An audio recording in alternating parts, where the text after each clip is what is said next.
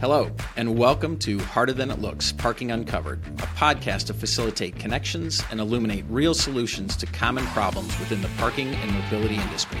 I'm Brian Wolf, President and CEO of Parker Technology, and I'll be your host as we speak with parking professionals from across the industry at all levels to uncover tips, tricks, and best practices to manage what we all know is harder than it looks.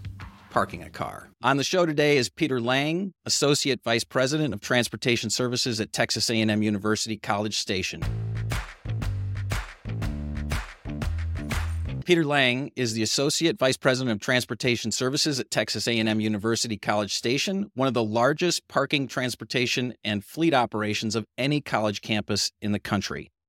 Peter's well-known and renowned in the parking industry, having served as past president of TPTA, past co-chair of the IPMI Technology Committee, and winner of over a half a dozen awards from IPMI, TPTA, and NPA.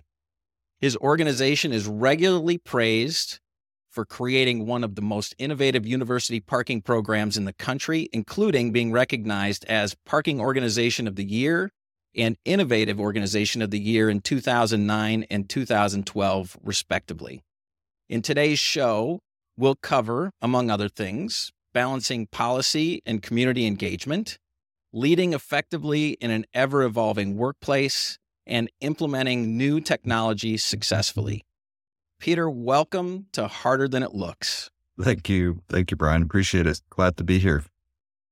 It's a real honor to have one of the industry's best known individuals running parking on a very large college campus. And so what I hope we can get through today's conversation is real practical examples and strategies to help those that are listening better manage their parking, because as we all know, it's way harder than it looks. It is. And thank you for saying all that, the kind introduction, especially without using the word old or veteran. So I appreciate it. We all know that once you're in parking, it's really hard to get out. And so it's a bear trap. Yeah, it really is. And part of that is obviously the specialized knowledge and all of that.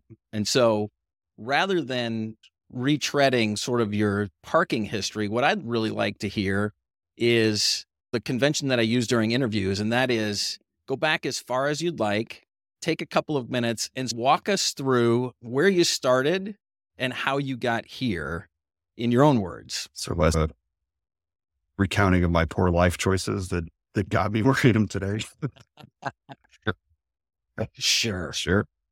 So just starting off in the space about 28 years ago or so, I worked at the Atlanta Regional Commission in Atlanta, Georgia, the overarching planning organization for the 13 metro counties plus the non-attainment area that was there. And I worked actually was doing IT stuff, and then started working for the Commute Options program that was under the umbrella agency called Commute Connections. And actually worked with a couple industry luminaries there as well. Brian Shaw was there at the same time. Stanford guy at the same time. Yeah. That I was. And so we did cool stuff with ride matching, and I handled the IT stuff, went out and found a new regional ride matching software for them, moved away from a mainframe kind of process. And the guys like Brian were these outreach people or planning people. And so they would go out to the community and talk to big employers, and we would do the ride match stuff.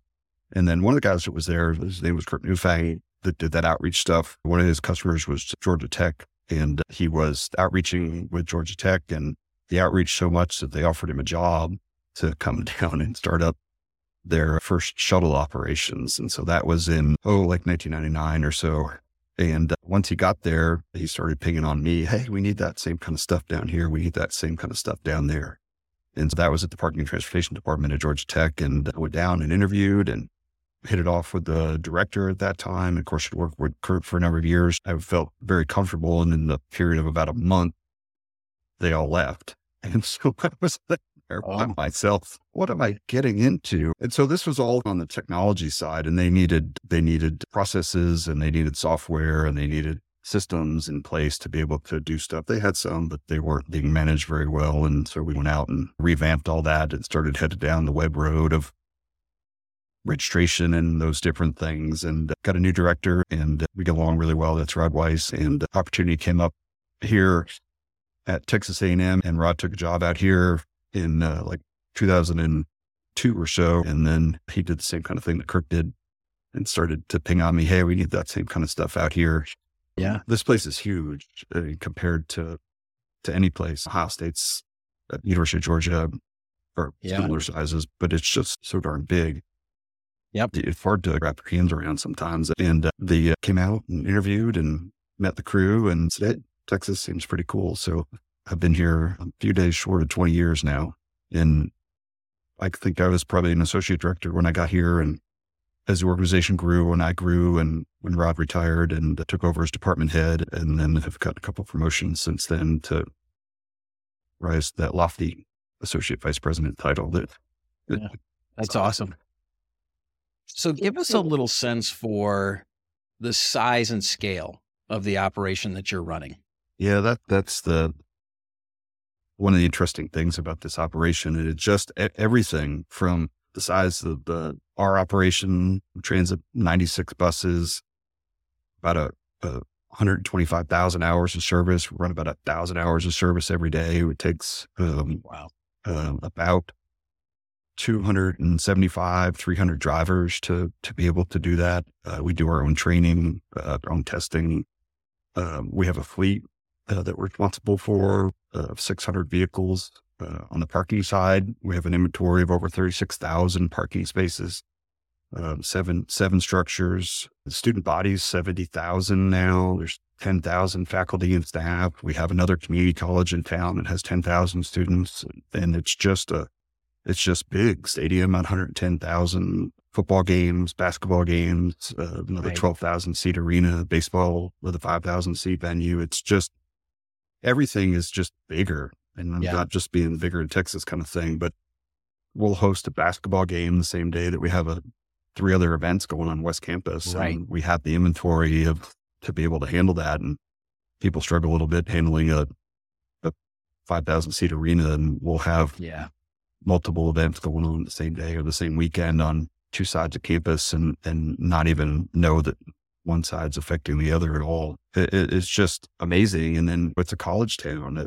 It's maybe more like Bloomington from where you all are, or I like to get to Athens sometimes, or Clemson, or Auburn, or different college town, things like that, that it's just not Indianapolis, not Atlanta, it's not Houston, Austin, Dallas, or San Antonio. It is a college town. And we, for example, on a game day with the population that's here for a game, we become one of the largest downtowns in the state for Saturdays. Yeah, for sure. No interstates. No interstates. So a couple of things. So first, I want to go back just a second to your bio, your story. One of the things that I love about the story is that you got dragged along. So I talk a lot about when we're hiring folks, I'd prefer not to take a rifle shot when I'm hiring somebody. I want to see the work before I actually hire the work. And so when I ask people to tell me their stories, I'm listening for things like, hey, Rod called me up after I'd worked with him and he said, hey, we need what you do here. Or Joe called me up and dragged me along, because now through a proxy, I know that someone else, whether I know them or not, I know that you did great work and you got pulled along. And so one of the tips and tricks that I always like to talk about is when you work with somebody, you trust them, you see their work and you drag them along, that's usually a pretty good sign that they're a great employee. Yeah. So clearly you were a great employee and you got dragged along. Or tricked, one or the other. Maybe in the first case you got tricked because they all launched. But the second one I was pretty, after 4 years at Georgia Tech, I had a pretty good idea what I was getting into and did it anyway. Yeah, that's fabulous.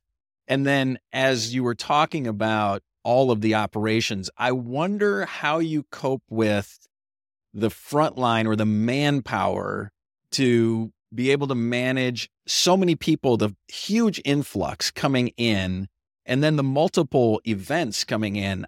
I have to imagine you have to swell your ranks and then shrink your ranks, or how do you do that? No, that's a good question. So when we total number of people on our payroll, so the total department budget's about $50 million budget, parking, transit, and fleet.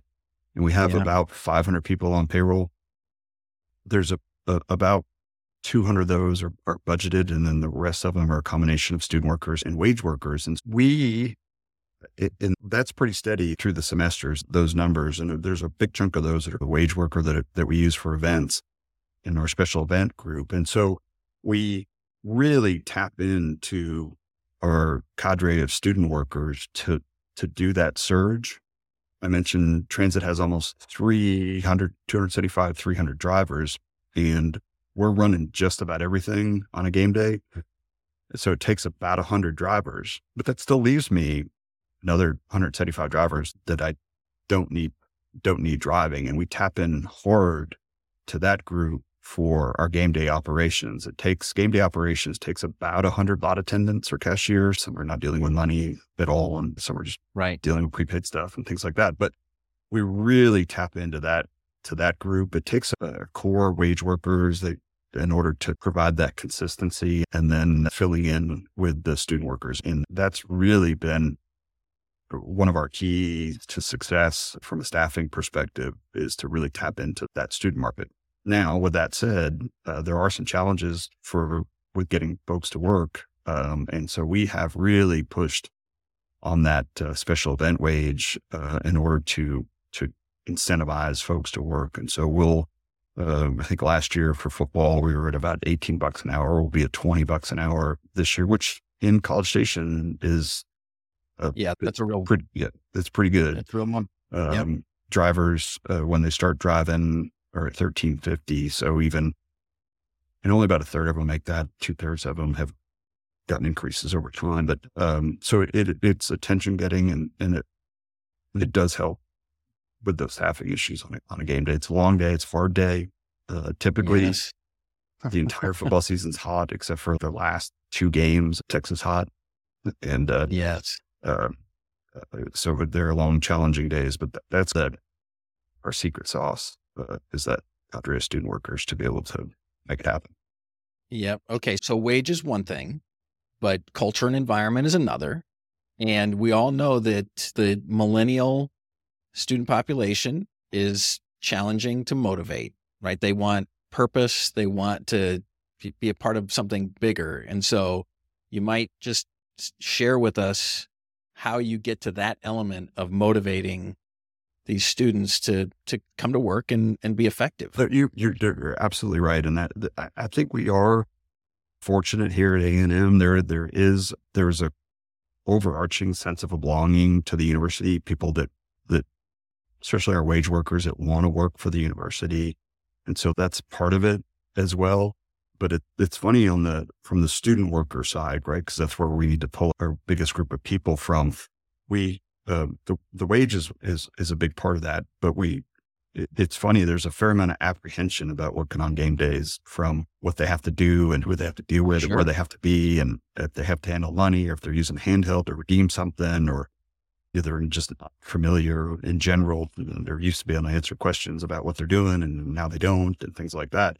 We spent a lot of time ahead of time through the recruiting process. We've got some videos and things like that where talk about what they're doing on game day, and that this face of the organization, the face of the university, they get to say howdy to everybody. They get this really cool reflective vest. They get from a belly bag to chairs and canopies and breakfast, lunch, dinner, if the day goes all that long, snacks and sodas and coolers and supervisors and tons of touch points. Everybody's got a radio. You're not out there on your own. And we try to let them know that they're part of the first impression that somebody has of coming to campus for a game day. And we get secret shopped. Athletics has a venue shopper every year, and we generally get really positive marks about those interactions. We run even though it might be a 12th man, that's our foundation donor athletic lot stuff, and they take about 10,000 spaces on game day, but we manage all that stuff for them. We're the attendants that are out there. And so we're encourage everybody to wear maroon underneath their high vis vests or their hat or whatever they want to what they want to do, and so that they get into it with their greetings and their smiling faces and things like that. And so it's all those things that kind of layer upon one another to convince somebody to work on 7 Saturdays a year. Yeah. So I heard a couple of things that I think really stuck out. So the first is sharing with them what to expect. I know that's been a big thing for my kids. Like the ability to what's coming next. There's anxiety about what am I going to see? What am I going to encounter? And then it's not leaving them on an island. So they know that they're supported. I think that's a big thing. I would imagine for you at the top, pushing that kind of esprit de corps to your leaders who then have to push it down into the organization is probably a big focus of yours. And then ultimately all of hey, we're going to feed you. We're going to pay you. We're going to feed you. And you're going to be part of something bigger than just parking a car, right? No, absolutely. And then there's a large supervisory structure that's out there too. So it's not just we're probably selling 20 with the RBs and stuff, 25, 30, 28,000 spaces or something like that we'll probably utilize on a game day. And so we takes a big campus left, right, hard to get back and forth. And so carve up the campus with different supervisory sections and things like that. So it's not, you see a supervisor in the morning when you check in, and then we'll see somebody in 6 hours. The supervisors are out there in their vehicles making constant loops and floaters to be able to get breaks and all those things. And so those are all those things that we do, but you do have to explain what those things are and take away that anxiety is probably a pretty good word with. That's one of we've done some focus groups talking to our students about what can we do to help incentivize you? And it really never, those conversations didn't come back to money as much as you thought. They came back to what am I going to do and how do I do it? And I've never done this before. And how do I know I do it? And what's for lunch? So moving on, but riffing off of a couple of different things that you said. Back when I started in parking 7 years ago, I was like every other person who had no idea how hard it was to park a car. You, even during your explanation, you touched on at least 3 or 4 different constituents. And so one of the things that I think makes universities really unique and really tough is you have students, you have staff, you have donors, the 12th man for you. And then you've got all of these visitors who all they're trying to do is park the car and get to the football field. So the question is, how do you manage that complexity? What's the secret sauce around being able to figure out how to serve each of those folks? Because I know you talked about the balance of policy and then community engagement. Right. So have you found a mix that works, you think? I like to think so, but at a university campus, when you have 70,000 students and 10,000 faculty staff, you've got 80,000 parking experts. So you do have to stay humble. I think that we've done coming back to football, which kind of everything then becomes a subset of football, because if we can figure out how to do football, then a basketball game or a baseball game or a concert or a festival or whatever, even a disaster is easy because we're working with all those campus partners to be able to pull all those things off.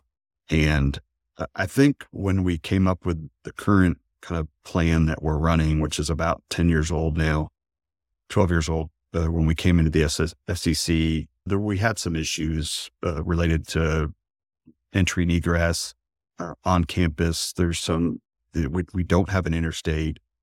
We're dealing with city roads around. We did a pretty good job of getting people out of the lots, and then things would stop. We weren't pushing them through the city very well. And so we partnered with TTI, Texas A&M Transportation Institute, Dr. Tim Lomax, and put together a really comprehensive plan that really focused on the piece that we're missing, which was that community engagement piece, because we needed to do some very different things in the community. We needed to close some things. We needed to change signal timing. We needed to have contra lanes on roads that weren't set up to have contra lanes. And we needed to close exits or routes or things like that weren't normally closed in order to be able to flush campus and push people out as far and as quickly as they wanted to go. We are in that Texas triangle, Dallas and Houston and San Antonio and Austin. And so we're right in the middle, and we got to scatter people back to those on the Right. 3 points of the triangle. And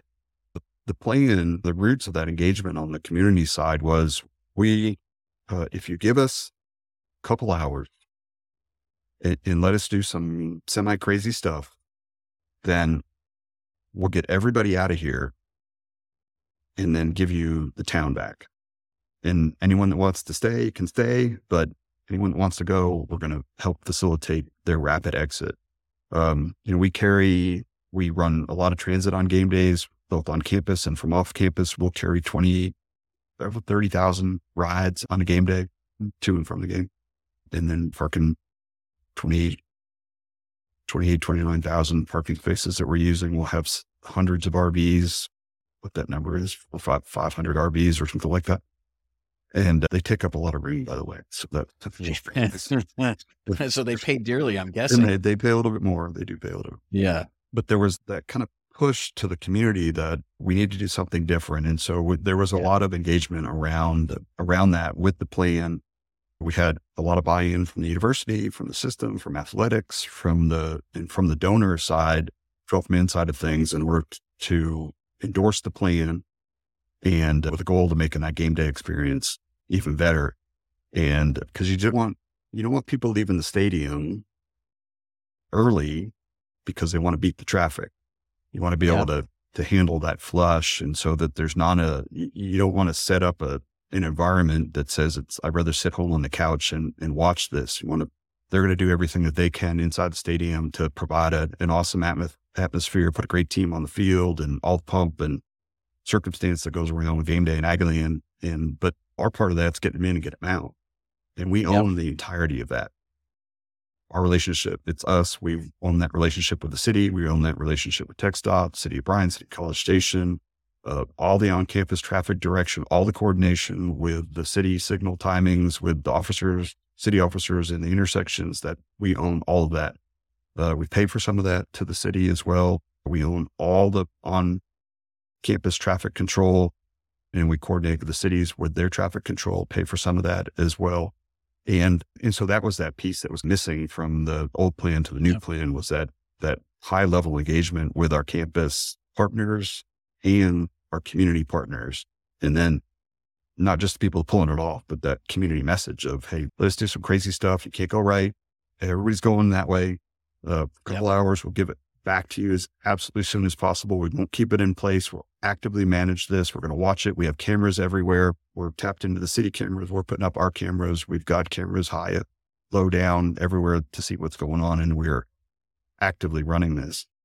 And so that's what it is. We've done a couple of Thursday football games. Not a fan, didn't like it. But we're able to pull it all off with that same message and that same. Maybe the first time we pulled it off too well because we ended up doing 2 years in a row and was like, should have messed that up a little bit more. But and we didn't cancel class and we're able to have that football game, but it came back to that group of partners and the buy-in to the plan, the comprehensive nature of the plan, the buy-in that was there. Yep.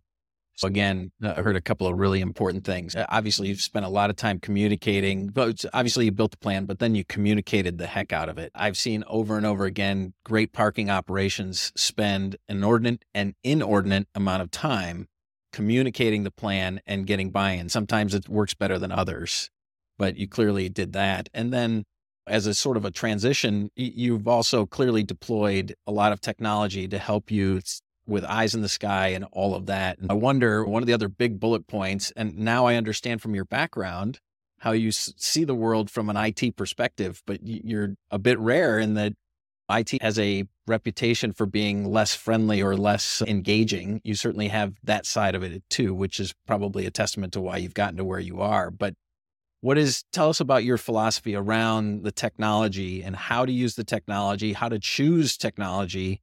And then the hardest part sometimes is about timing. When do you put it in? Why are you putting it in? And then balancing cost with the opportunity to get it wrong. Sure.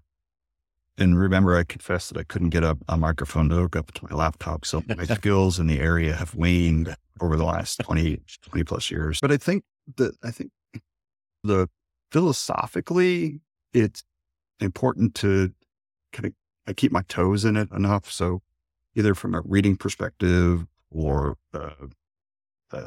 non-parking technical stuff that I might read, just the break room conversations with the IT guys about what's going on. Obviously, from a budget perspective, it's significant. Obviously, we have a great campus infrastructure, but we are responsible for our switches and routers and electronics that tie the whole thing together. 100 lanes of equipment, 500 cameras, everything is on the network. Every intercom's on the network. Every gate's on the network. Every card reader, credit card, it's all on the network. Every handheld, everything's connected. And so we have a big infrastructure behind that, so that you can't avoid the IT guys because it's always, hey, we need to upgrade this, or where's the money for that? So we do have a lot of conversations that are around that. And I think the other thing too is that over the years, we maybe to a fault, but because of where we are, the closest city is Houston. It's 90 minutes away. We've had a pretty long history of being self-reliant because vendors are so far away. This would be more on the equipment side of things than on a networking infrastructure or anything like that, but from a perspective. And so we've been pretty self-reliant. And so I do have a big IT staff, and I do have a big PEP group as well to support the gates, the intercoms, and the cameras and pay stations and everything that's out there. But we move more and more of our applications to the cloud. We've tried to standardize some of our homegrown things to make sure that we're looking for things that are off the shelf. We're one of T2's larger customers, and we were one of the biggest at the time that had not moved from self-hosted to their hosted environment, and did that a few years ago, and pretty darn big lift and shift, and pushed them hard too, because we had some sort of non-negotiables and things that we had done that we were not going to undo. We just could not lose some functionality that we had. And so we had a lot of, big conversations around, could we move something to the cloud that was near your cloud that could facilitate doing things in a different way? And so they've been a great partner of ours for years. And we had those conversations, and we're able to get there and get everything up in their hosted environment. But generally speaking, I was in on those conversations, right? I don't know all necessarily the bits and bytes of those things, but I know enough to be really dangerous at this point. Yeah. When somebody says we can't do something, then I really want to dig into why we can't do that. And typically it's not a technological thing. It's more of either a policy or a philosophy, or it's hard, or it might be expensive. That's not a good thing to tell me. That's not a good thing. It costs a little bit more. That's not a reason not to try to go in a direction. And I think that keeping my toes in it enough to be able to push back and ask those questions and not accept necessarily no for an answer. But, and the other part of that is just keeping really plugged in with the industry, right? So from going to IPMI to TPTA or CPTA and the conferences and networking and watching the listservs and things like that, to talking to our vendors to know what's going on out there, what other people are doing. And when somebody says we can't do that, let's say, hey, but Arizona State's doing that. Why can't we do it? And I don't know anything about what they're doing or how they're doing it, but I know they're doing it. So let's go and find out, and let's have a conversation around what's working or what's not working. And let's try to push it. We're not afraid to push the industry. We're not afraid to push on our vendors. We're not afraid to write an RFP that tries to move the needle for things. I can jump around a lot on different things. And your question had six things in there. Bring me back. Bring me back to a couple more of them. Yeah, no, that's one of the things I have to probably get better at. Give you one thing to focus on. For me, so you touched on a couple of different things. What I heard was connect everything. So set up equipment that you can touch through the network. You own your network, which is interesting because that's probably pretty unique in a university setting. My experience is I'm struggling with a couple of prospects right now where the university owns the network, and it's tough. And I get it. But then the other aspect that I think is really important is the timing. So when do you decide to go to take the next leap? Like because being too early is hard. And pushing vendors is one thing, but if you get them too far outside of what they're doing, you risk being on the bleeding edge, really. Let me use maybe our pre-par our prepaid parking journey is a little bit of as an example or case study or story about what we're working on. And so we've been doing prepaid parking for a number of years. We've had a couple vendors through the process. Perk Mobile's our vendor now, and it's working well. And the interesting thing here is that the only time we have an event that demand outstrips supply is football. Everything else, we have plenty of room, right? So that I need a place to park. How do I know I'm going to have a place to park? The only event that happens is football. Now, with the other events, we can stratify and maybe get closer or some different things like that. But we're never going to run out. It's just never going to happen. That journey toward prepay really focused on football. And so we like moving that credit card transaction off of us into somebody else's realm. Getting away from cash. Obviously with prepay, it's the gift card of parking. The redemption's not 100%. Right. Cool. And, but when you don't have this supply demand issue with smaller events, then it's hard to push people there because they know they can just drive up and pay $5 or $10 or $20, whatever we're charging. And even on football, we don't fill up everything. We have capacity. And they can just roll up and give us $20 or $25 to park on game day. So using that prepay as that gateway to a stratified parking and different rates that could go along with that. And then so that kind of gets us back to the credit cards and using technology in the field on game day. So game day, how big the crowd is and extra people that come just to tailgate, the cell network on campus goes out to lunch. Yeah. They do a good job inside the stadium. They can offload everybody onto a Wi-Fi network inside the stadium, but outside the stadium, the cell phone network just dives. And so we were never taking credit cards in the field. So back before point-to-point encryption, so P2P, PCI stuff, then running that on Wi-Fi was not something that we're going to be able to get through from a PCI perspective. And so running it on cellular, not a problem. And so we could run it for all the other events, but then we had this inconsistency. But I was here for basketball. We have overlap in November, and you have here for basketball and you took my credit card, but you're not taking it for football. And so we really had a conscious effort around trying not to mix those things. And so we were really waiting for the industry to get in a better place when it came to handheld credit card security, because we really needed to be able to offload in order to be consistent between football, where we had a problem, and every other event. We really needed to be able to offload that traffic onto a private Wi-Fi network. And so we built our own private Wi-Fi network, partly in anticipation of the 12th man going digital with their parking, but for us to be able to redeem that prepaid in the field. And we are, it looks like just now, going to be at the point where we have a handheld device in the field for this football season to be able to take credit cards for that drive up. Still have prepay, but start a really big push away from cash. We still have a lot of people who pay with cash and like to pay with cash. And that was our only option that we gave them, but it just took a while for that technology to be able to, from a security perspective and the latency and all the other things that kind of go along with that, for us to be able to handle. We take that one step further, and our IT team's great, and the university's pushing forward with some things. And so it looks like we're going to have a dedicated 5G network on campus this year, and we'll be able to use that on game days, a private 5G network.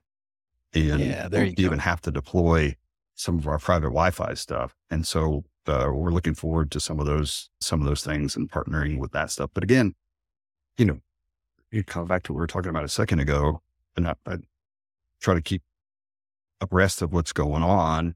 Somebody might say, well, I'm not spending any money on that. I'm not going to do that. But if you really understand the operation, you understand the impact to what's going on in the field, you understand the technology, and you able to pull those together. When I was younger, I really did a good job of that. Now I just stay on the edges of it. But that's essentially what we were doing there with that, was trying to marry those things up to make the operations better, less complicated, less personnel to set up things, less management oversight on the IT side, and, a more seamless experience for the cashier in the field, more seamless experience for the customer, make it better for everybody.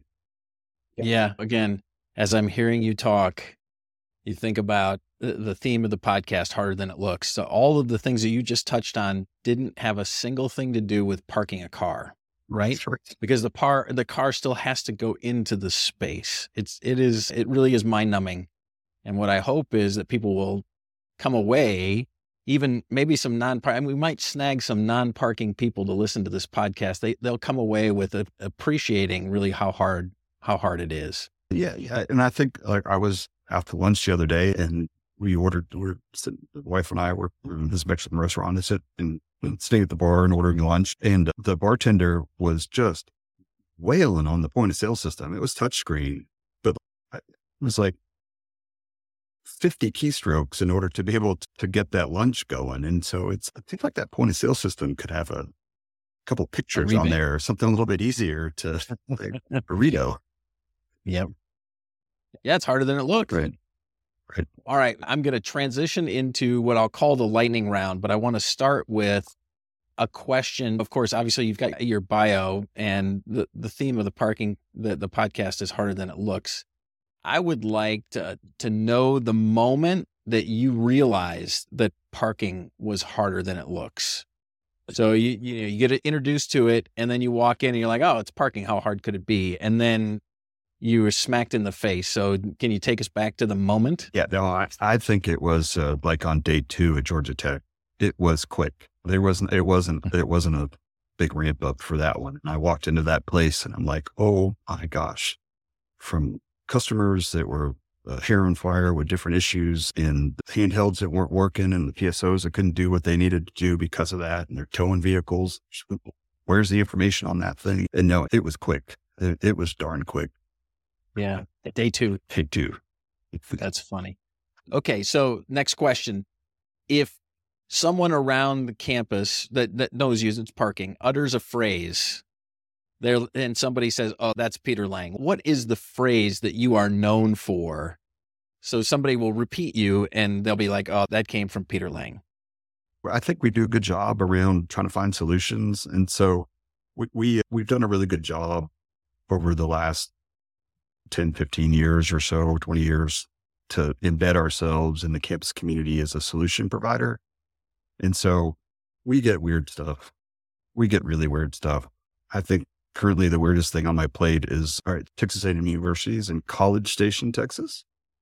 The town got its name from the train station that brought students to the university, which was here in 1876. And so when you came up, you got off at the College Station, which was adjacent to campus. And 50 years later, when they incorporated the town, or 60 years later, then we ended up with College Station. So we have a train, Union Pacific rail line that runs through campus and multiple crossings. We have a couple of grade separations, but we have a project now called the Quiet Zone Project in order to make the train stop blowing its whistles at those crossings, just from a quality of life perspective on campus. We've got classroom buildings and dorms and stadiums all adjacent to it. And so when you've got 15 or 20 trains coming through a day, it's pretty impactful. But we are, I think we're almost 4 years into this Quiet Zone project in order to get the Quiet Zone established, from all the construction, all the railroad agreements, all the agreements with TxDOT and the cities and the Federal Rail Administration.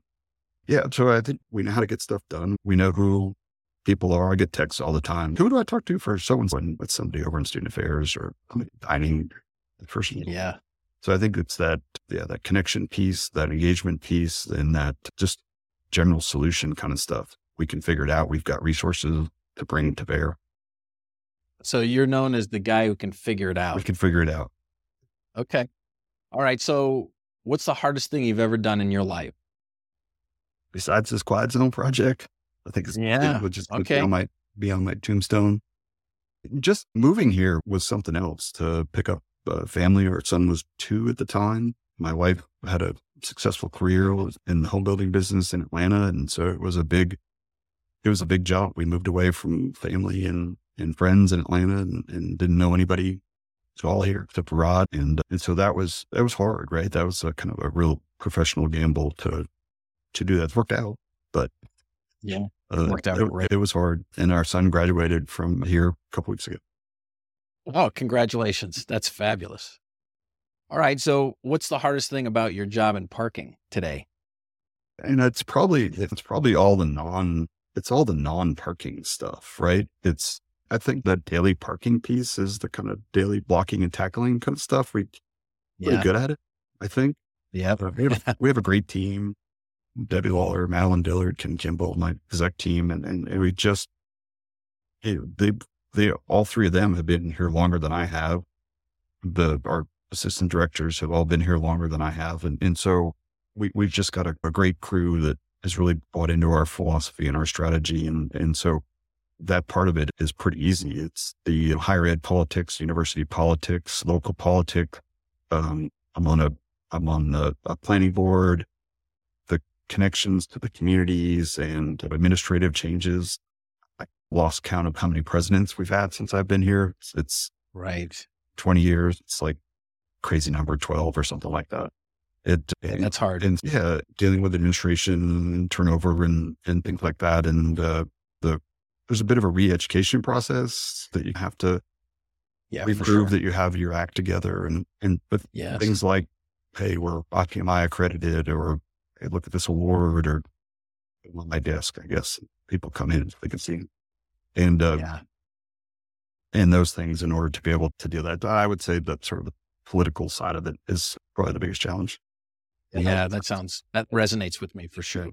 All right. So if you could wave your magic wand and fix one thing in parking, you just get one. Just one? What are you going to fix? Yep. And so on a college campus, it's always, why do I pay? Even though everybody's been paying for parking since we started the department in the late 80s. And to still answer that question and kind of fight that battle. And we do a great job. We never tell anybody, just because, it's always explain it. We're out at faculty senate or the student senate and the staff council and doing all those things, explaining why we do and how we do it and what we do. But it would be, that just that little understanding that parking is not free and all those resources that help get you in and get you out every day and maintaining the facilities. So there's an economic number that goes along with that. And just to be a smidge more accepting, it doesn't have to be like a lot accepting, it's a smidge more accepting of. Smidge. I can tell you that is absolutely one of the misconceptions that I had, that you just put up a parking garage and start printing money in the basement. And I now know that's absolutely not true. There's people and there's maintenance and there's lots of expense, not to mention taxes, right? It's sitting on land, all those interesting things. All right. So when you're not parking cars, your son just graduated, you've got some free time probably now. What do you do when in your spare time? And he's actually going to go to grad school here. So he'll be around for a couple more years. So okay, that's good. Keep him close for a little bit longer. And then, but it's a little bit of a transition. He was a competitive wake surfer for a number of years, his way up through the competitive wake surfing sport. And so we had one of those big wake boats and went all over the country for competitions and things like that. And he aged out a little bit and decided he didn't want to do anymore. And so he sold the boat last year. And that was like a every weekend thing from March through November kind of thing. And so that was a big change for us. Never realized how much spent on boat gas. That was a big number. That was a giant number. Yeah. Okay. So that sounds a lot like my baseball experience with my son. If you're doing a traveling game, then it's going to be something similar, but we'd go all over the country to be able to do that. Yeah. But I always say, if we're joking, when he gets done with grad school, I can't decide if I'm going to buy a jet, a racehorse, or just like a pet elephant, because I'll have the resources to be able to pull any of those things off.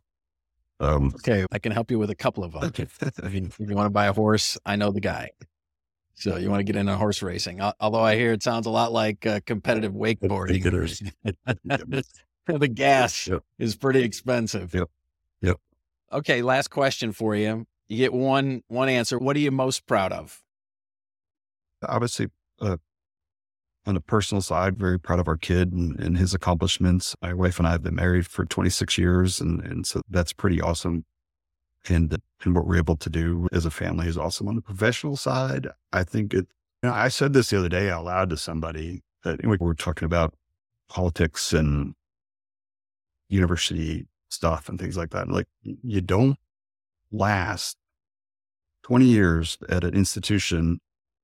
And I guess I've been in the department head role for almost 15 years, like 12 years.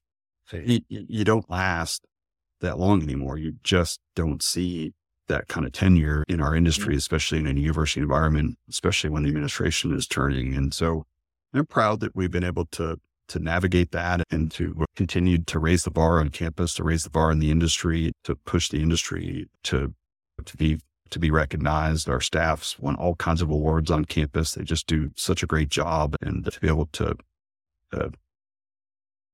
continue to celebrate them and see all the things that they've done and accomplished, and then to lift up the organization where, like you said in the intro, that hey, you guys are the benchmark, and everybody comes and talks to you about how to do stuff. And that's cool. Yeah, it's super cool. You're renowned. You are famous for doing it the right way. And again, I knew that your leadership at the university level had turned over a couple of times. I didn't know it turned over 12 times. And when you change leadership, everything changes. And so it's remarkable. Congratulations for surviving 12 administrations. That's a testament to your ability to be a chameleon, and then ultimately to gain a reputation for just getting things done. Parking isn't the only thing that's hard. There are many things around us. And so I thought what I would do is take this next short segment and just pick up one thing that's hard that you may not have thought about. So I have the privilege and the honor of having earned a pilot's license. So I thought about just telling you a little bit about the behind-the-scenes kinds of things that are hard about flying an airplane. Obviously, people can tell that it's hard, but there may be things that you don't know. Now, full disclosure, I haven't flown in a long time, so I consider myself to be a very dangerous amateur pilot. But having said that, there are a couple of things that are hard about flying that you may not know. First, I'll start with the easiest part of flying an airplane, and that is the ability to make it fly. When you get to the end of the runway and you're ready to take off, all you have to do is just throw the throttle all the way full forward. This is me in a small plane, by the way. Other veterans may have a different take with turbos and all that, but you throw the throttle full and you pull it full rich.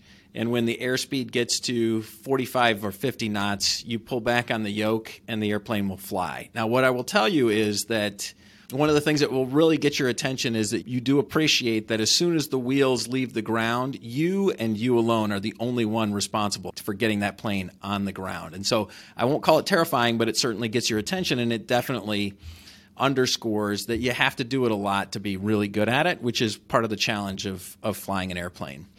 But I will say that the first hard thing about flying is that you have to get it back on the ground. And so there are several kind of factors that come into it. So first, speed is an important factor. So when you're setting up to land, you've got to be descending at a specific speed or a range of speed, because if you're going too fast and you start your flare at the end where you're pulling the nose up and landing on the two rear wheels, you will fly again. That's called you balloon.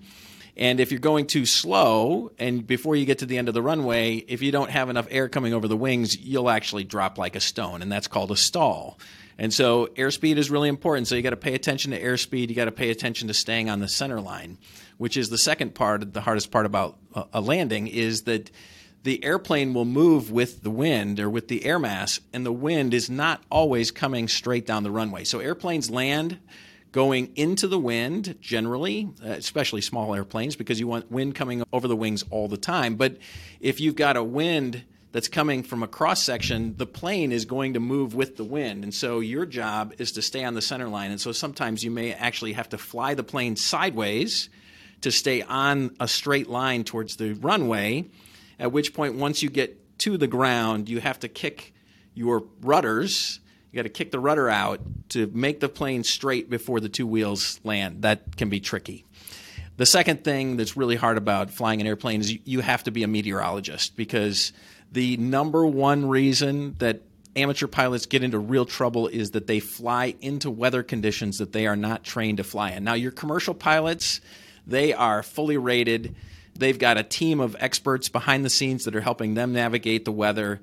That's no trouble. But when you're an amateur pilot, you have to pay attention to weather, and you have to make sure that you don't get yourself into a situation where you're flying in the clouds, you're flying blind, and you could kill yourself. And it happens. And then the third hard thing about flying is that there are just so many rules about flying. There is one great example is they've designed this system of planes flying at certain altitudes that keeps planes running in opposite directions from actually hitting each other. And so if you are flying east, so if you're flying from New York or from LA to New York, I guarantee you that plane is flying at an odd altitude. So listen, next time you're coming from LA or you're going from Indianapolis to New York, they will tell you that they're going to fly at 37,000, 39,000, 41,000, 43,000 feet. And then when you come back from New York to Indianapolis, you're going west, which means you're going to be on even altitudes. You'll be at 32,000, 28,000, 30,000, 40,000. And that way you've got two airplanes that are flying 1,000 feet apart, in theory, if they ever got that close, and they wouldn't run into each other. That's just one of the rules. Now, by the way, as a pilot, you have 100 feet above and below to navigate. But if you go outside of 100 feet, so if you go higher than 100 feet above 29,000, you will have done something called busting your altitude, and the FAA will be waiting for you on the ground to have a discussion where they'll either suspend you or take your license away, because they take your altitude, the assigned altitude, very seriously. And then one of the other rules that's really interesting is there is restricted airspace around certain events or venues or capitals or cities. And so, like, the White House has restricted airspace around it probably all the way to infinity, where a small plane without permission cannot fly closer than probably 5 miles or 10 miles around the White House without, and if you got into that restricted airspace, you would, especially around the Capitol or around White House, you would be met by F-16s who would be happy to make contact with you and escort you to the ground or shoot you down to the ground, right? But Lucas Oil Stadium during a football, Indianapolis Motor Speedway during a race, they have restricted airspace. And so as a private pilot, you have to know where you can and can't fly. And it's up to you to know that, because if you bust those restrictions, then you're going to lose your license. So those are just a couple of the things that make flying maybe a little bit harder than you would have imagined. And I had the great privilege of flying airplanes for a long time, but I realized that you have to do it a lot in order to be safe. And so I've chosen to go commercial. Thanks. Another common challenge right now for many business leaders, specifically in parking, is finding and retaining good talent, especially frontline staff. So with me today is Linda Black, one of our star-studded Indianapolis-based call center managers. And she's with me today to discuss how she handles some of these hurdles. Linda, welcome to Harder Than It Looks. Thank you. Thank you. Before we wrap up this entire episode, I thought we could take a minute or two and just pick your brain about some of the ways, the tips and tricks that you use to find good people and then motivate them. I have 3 questions. Okay.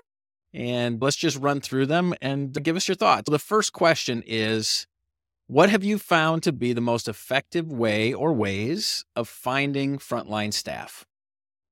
Right now, we are really tuning in on the issues that are currently presented to us in the call center. One of the biggest issues that we're currently dealing with is attendance. From beginning to end, we stress attendance in our phone interviews when we're talking to candidates. We have motivators in line for the attendance program, but we are just constantly trying to make sure that we're making them aware of the attendance issues. Anything else we're able to address. We can help with their learning. We can help with them getting up to speed on how to handle the calls by providing that feedback, that constant feedback for them. But right now, it's just making sure that we're being very clear and upfront, transparent on the phone interviews when we're talking to candidates, and just making sure that they understand if they have an attendance issue, this probably is not the job for them, because we have to have people in the seat to be able to take care of our customers. That's great. So, okay, so I happen to know a couple of the other tips and tricks, and you can nod your head or you can expound upon them. So the first one feels a little bit tough at first, but I have seen instances where you and your other managers have actually asked candidates not even to show up if they try and reschedule an interview. Right. Is that true? That is correct. Yeah. Yeah. That is, I'm sure what you've seen is you probably pushed through, you probably allowed them to change it, and then they became an absentee problem or a Correct. call-off problem because they showed us their true colors from the get-go. Is that fair? Absolutely. And Brian, we also do a better job of tracking our candidates now. Anyone that we complete a phone interview with over the telephone, we have their information saved because they always reapply. So we'll know if we had a good phone interview. We'll know if they were a no-call, no-show for the in-person interview. And it allows us to be honest in that moment as well. You had an interview scheduled January 5th of 2023, and we didn't hear from you. Why are you reapplying? So we don't entertain them, but sometimes real life happens, and depending on the response and how they handle that question, we may bring them in if they were a strong phone interview, but it really just depends on their response. The majority of them just, once you call them on that, they don't respond. Yeah. A shortcut, right? They're showing us their true colors. Yes. That's great. Okay, how about question number 2? How do you and your fellow managers, your teammates, keep our CSRs engaged, motivated, and excited to come to work every day? We definitely supply the tools needed to be successful. We have ongoing training with them. We have one-on-ones where we sit with them and make sure that we're going over any issues or concerns that they may have. We definitely try to make fun out of work. We're here a lot of hours out of the day. We have engaged them with food and bribed them with cookies and desserts and things just to keep them engaged. It's not a perfect environment. However, they enjoy being here. They really do. We supply constant feedback, so they're aware of opportunities for improvement as well as being rewarded and acknowledged when they're doing well on their calls. Yeah, okay. So that's good. So this concept of feedback, right? Whether it's good or bad, most people, once they've stuck, they want to do a good job. So being able to help them figure out how to do a better job and then catching them do it right and do it well, because again, everybody wants to be recognized. So yes, that's good. Okay. Third question. So if you could encourage another parking manager regarding staffing, labor challenges, what would you share with them? How would you prop them up if you were? 2 big things that I try to live by is being available. I've always been in positions where I've had management that was available to me, and I think that is huge. They don't want to come looking for help, and you're too busy to help. So it's very important that they see you diving in and that they see you taking calls with them when the queue is excessive. So being available and letting them see that nothing that I ask you to do, I would not do myself. Those are the 2 that I live. That's good. So that actually bleeds into number 2 a little bit, right? So this idea that you are shoulder to shoulder with these folks and that you are making sure that they see that you aren't afraid to help do the work as well. Absolutely. Okay. Thank you for your wisdom. Thank you. And I appreciate all that you do for us here at Parker Technology and your dedication to making sure our frontline teammates are as effective as they can be. Thanks very much. Thank you for the opportunity. I appreciate it. Okay, that's a wrap on this episode of Harder Than It Looks, Parking Uncovered, presented by Parker Technology. Please leave us a review if you liked what you heard. Make sure you tune in next month as we continue to uncover tips, tricks, and best practices to manage what we all know is harder than it looks, parking a car. Bye for now.